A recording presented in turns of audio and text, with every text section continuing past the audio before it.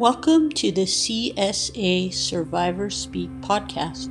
I am your host, Wendy Ward Hoffer, a mother, author, and educator, also a survivor of childhood sexual abuse. The purpose of this podcast is to provide empathy and hope to survivors, as well as to educate the community about the lifelong impacts of childhood sexual abuse. Find us on Instagram at CSA Survivors Speak Podcast, all one word, for more information and resources. In each episode, I talk with a courageous survivor willing to share their personal story. Before we get started, I just want to remind listeners that this content can be triggering, so please take care of yourself. Take breaks and seek support as needed. Thank you so much for listening.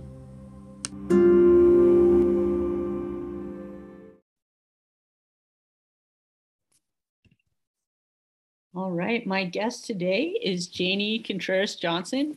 She is an artist in Denver and a friend of mine, and I'm so delighted she's joined us today to share about her experience. So, Janie, can you just tell us a little, what are you up to these days? What's giving you energy? Hello. Hi. Thank you. Thank you for having me. So I guess recently, I really like to work with, paint, and I've done it, I've written, I've done a lot of things, but most recently I started getting into working with bug displays, and that has been very interesting and very fun, a nice creative way to work with the metaphor of life and bringing something dead back into something beautiful and loved and to be on display. So that's been my most recent creative outlet. Wow, I love to see some bug display art. I will show you. Yeah. I have a dead scorpion in my bedroom right now. Oh, wow, you're brave. Yeah. I know. So Janie, unfortunately, you and I shared the experience of childhood sexual abuse, and I wonder what you'd like to tell just about what happened to you, and then we can talk about the impacts of that. Yep. So I was 5 years old when my older sister brought home a much older boyfriend, and he began molesting me when I was around 6, all the way through. I think the last incident was when I was 16. So it was kind of a, lots of different time periods and lots of different interactions with him. It almost feels like that part wouldn't be as hard to overcome if it weren't compounded with all of the scenarios that happened around it. So when I came forward to my family, and it took me a long time to come forward to them and to let them know what was happening, but when I finally did, I was 14 years old. And when I told his wife, my sister, she completely dismissed it, told me that it had happened to him too, and that she essentially said something along the lines of, well, what do you want me to do about it? Do you want me to call the cops? And nothing ever happened. And so that made it much harder to try to talk about it with anyone else. I didn't reach out to anybody else in my family because I thought they would have the same reactions. I barely told friends, and my husband I did tell, and he has been a huge support for me. I think as survivors, we end up finding community elsewhere, and we end up finding support anywhere that we can, and so that still leaves a ripple. Family, in terms of how family has reacted and stuff, it still leaves a big ripple. I don't think that my scenario is uncommon or different for most survivors. I think we all experience it very similarly. It sounds like you were so brave to come forward, and yet your sister and your family weren't quite ready to really believe you and take appropriate action. And I'm so sorry that Yeah. that happened. Yeah. Thank you. Unfortunately, I think it's that most people aren't equipped to handle it, regardless of how much time. Mm-hmm. There are some people in my family who are still in denial, who still either refuse to accept it or who have excused it. Mm. I think for fear of, being the ones who make a wave. Yeah. And I don't think that there's ever going to be a time where everyone in my family who has interacted with this person, I don't think there's going to be a time that everyone will see their true colors, regardless of how much stuff comes out, because their evidence is everywhere. But Right. So there's such a impact on the bigger family system when we have to accept, or when we're invited to accept the truth of what happened. I'm just wondering, what would you have wished? Like, what would be the response that could have really been supportive and helpful?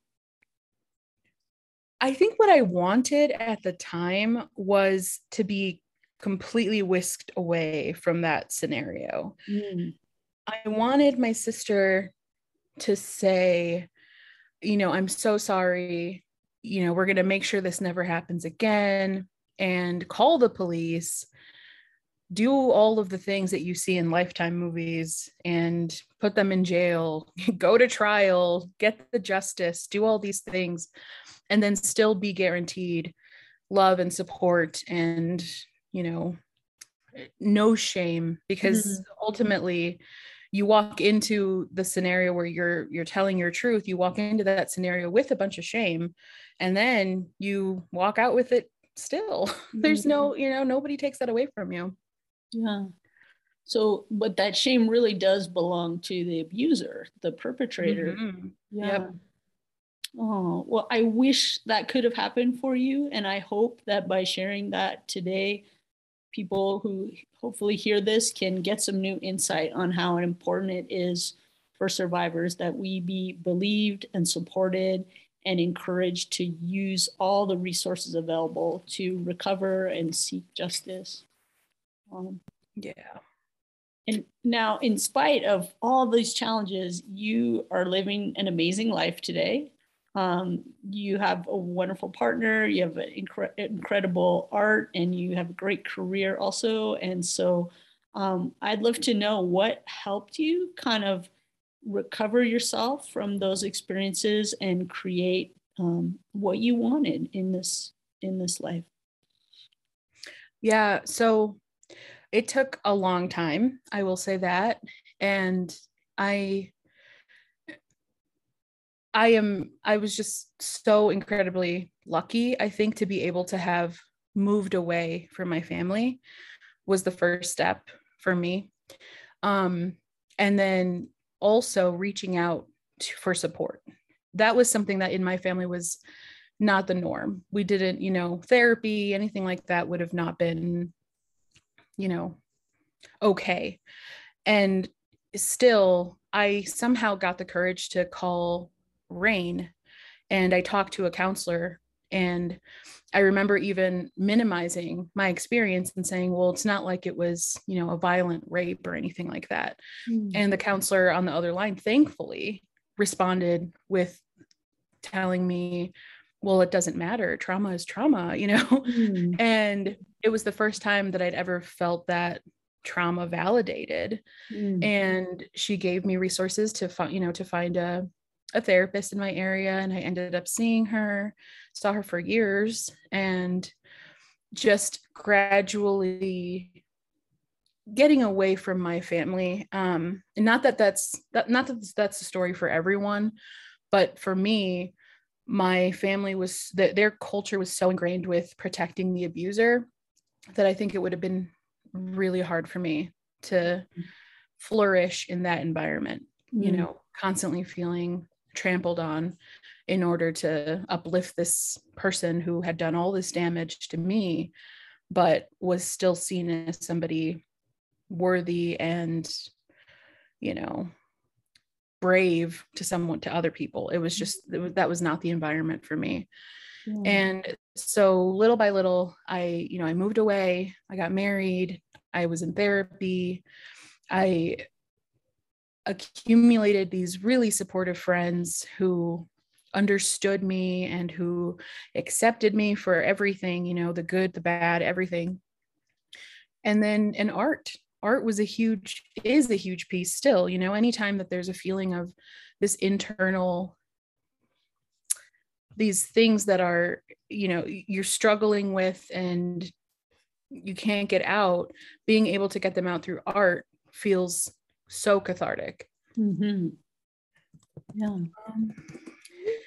So it's been a lot of different pieces. Right. But yeah, all of it together, cultivating all those little masses, I think is what helped me. Mm.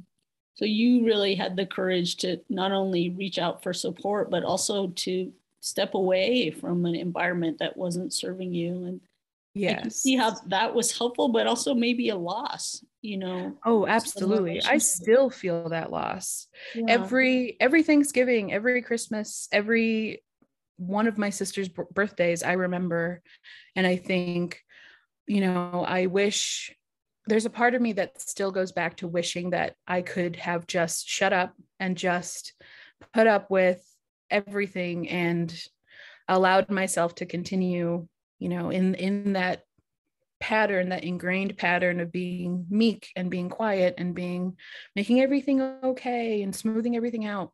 Mm. But what I'm mourning and what I'm grieving is not a reality. What I'm mourning and grieving is the wish. I wish things were better. I wish I had a supportive family, a more cookie cutter family, Mm-hmm. and that's just, no matter how much I wish, no matter how much I want to go back, that's never going to happen. And acceptance, I think, has also been another big piece. There's grief is always going to be part of moving on. Right. The grief gets smaller, but it's always going to be there, Yeah. And it sounds like you've really created a new family for yourself of supportive allies and your husband, and been Yeah. able to find that.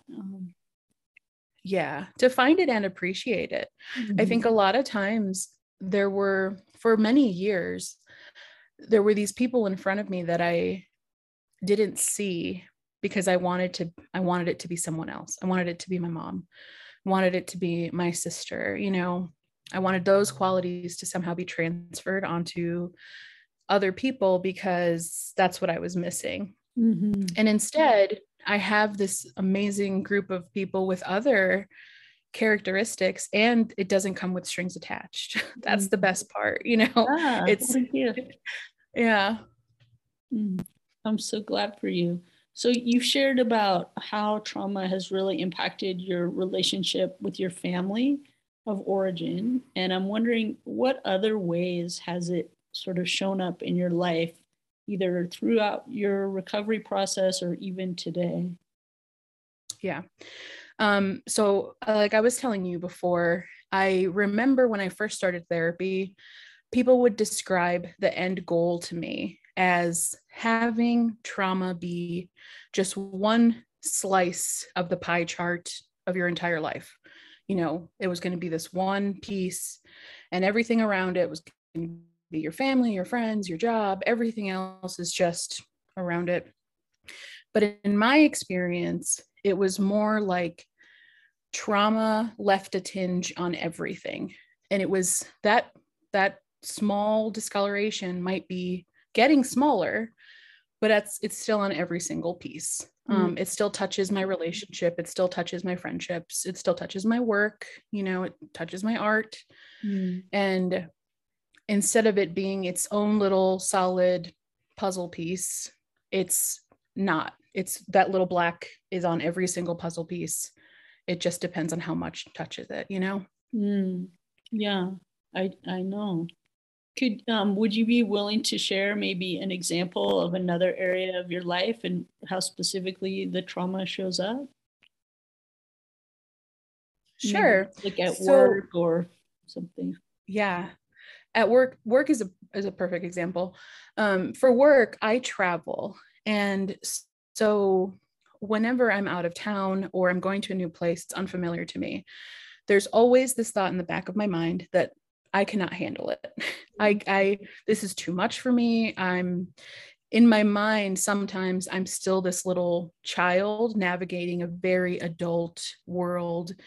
All of these bad things are looming around me, because that's very much what my childhood was like. Mm-hmm. Unpredictable adult things were going to be popping up at around any corner. And that's how it feels sometimes when I'm working. I feel like something bad comes up and suddenly I'm a child again, and I don't know what's going on. I'm 6 years old and I don't know how to handle this financial problem or whatever it is. And that transference of sexual abuse onto everyday normal things happens a lot. I think it happened more when I was more actively hurting. Right now, at this point in my life, I feel a lot more healed. I feel a lot more growth has happened. And there are more times of happiness and joy than there are of fear and isolation and, depression. Right. But it's still there. Yeah. Well, I'm so glad to know it's improving. I am curious, like when that was happening or is happening as you travel and you get sort of triggered and thrown back to that younger you, what are some things that you found that really can help you to come back to the present moment and restore your safety? For me, it's always a constant reminder.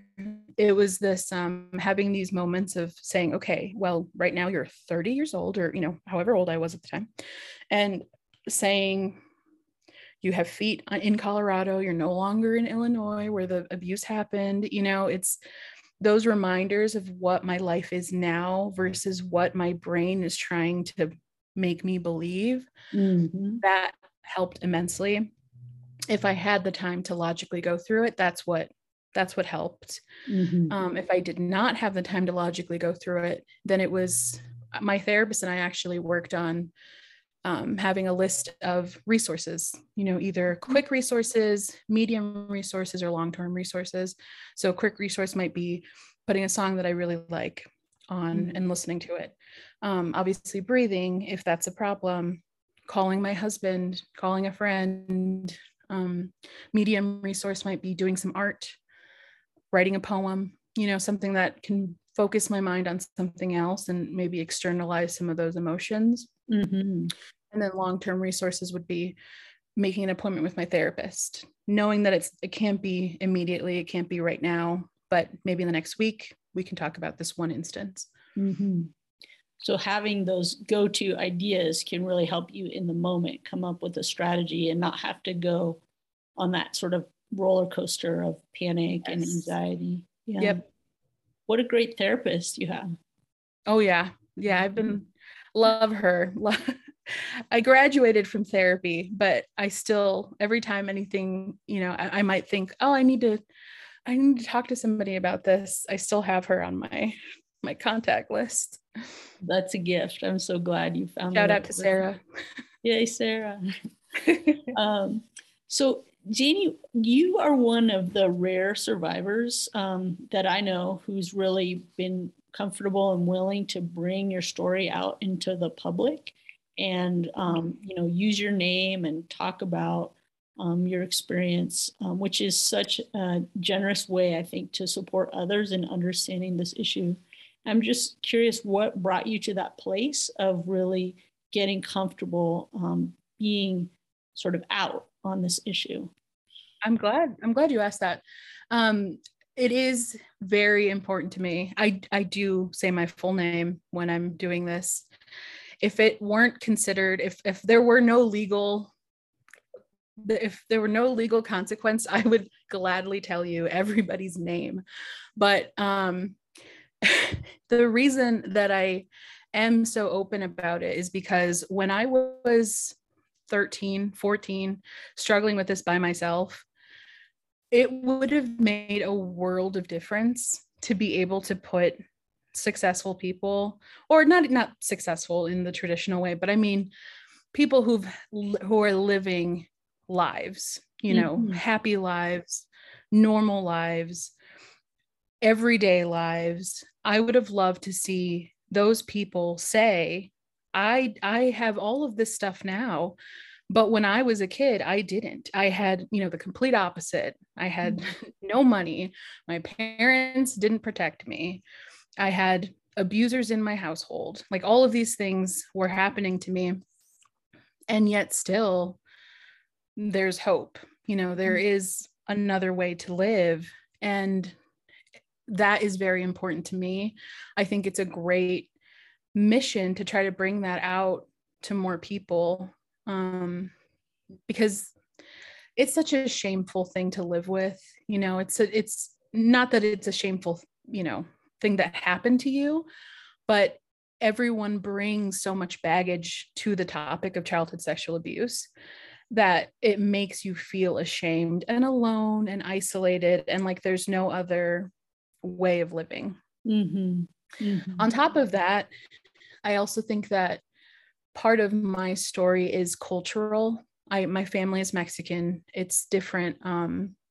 There's a lot of differences culturally. It's almost like you're living your whole life speaking in two languages always. And so I've had to navigate therapy in a cultural way, which is just, well, I grew up knowing it completely different. Even though you're telling me these words, that has not been my experience. And I've also lived it because I've lived in America. So I have, you know, it is very much like just having this dual perspective at the same time, which is exhausting. And there's also another stigma to mental health for Latinx communities. And so that's another thing that is important to me to show, that therapy's great. Everyone deserves therapy. You know, should be a fundamental right. Wonderful. So you have become the role model that you wished you might have had as a teen, trying to navigate this all alone. Yeah. What an amazing journey to get to this place. You mentioned just shame and all the ways that shame comes up. And I feel like that's a really universal experience for survivors. And I'm just curious how you think of that shame now, like as someone who's really healed and come to this courageous place. It's funny because it's one of those things where I don't know exactly where it happened, where that turning point shifted. You know, I don't know where. All my life, I grew up thinking that I couldn't even say the word molested. That was a word. It just like made me feel so icky. I just couldn't bring my mouth to form those words. But now it's just, it doesn't even feel like this charged word anymore. It feels like putting your shoes on, you know. It's just this very normal thing. And I honestly don't know how it happened.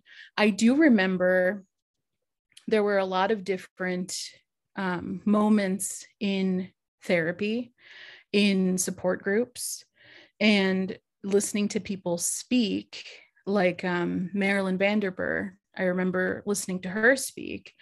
And the more exposure I got to words like, to phrases like, I was sexually abused, I was molested, I was XXX, you know, whatever, the less triggering it was to say those words. It normalized this,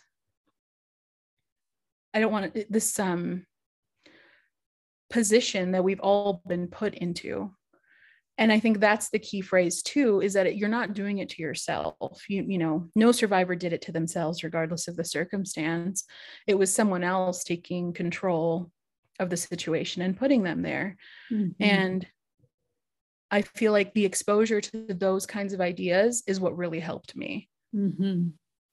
Yeah, and having other folks normalize those words and those experiences around you.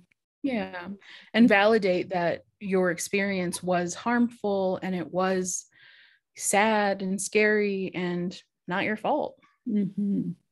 Yeah, not your fault. I think that's such an important message. And also, you're not alone. You seem to have met up with a lot of powerful, confident survivors who could really validate your experience. Yep, absolutely. So if you could just give one message to, the younger you or a young survivor who might be hearing this recording, what do you think is most important for survivors sort of beginning their healing journey? I wrote, somebody gave me a journal. I think it's a Zen journal, actually. And in it, there's a prompt to write to your younger self. And so I wrote to, I think it was my 8-year-old self that I chose.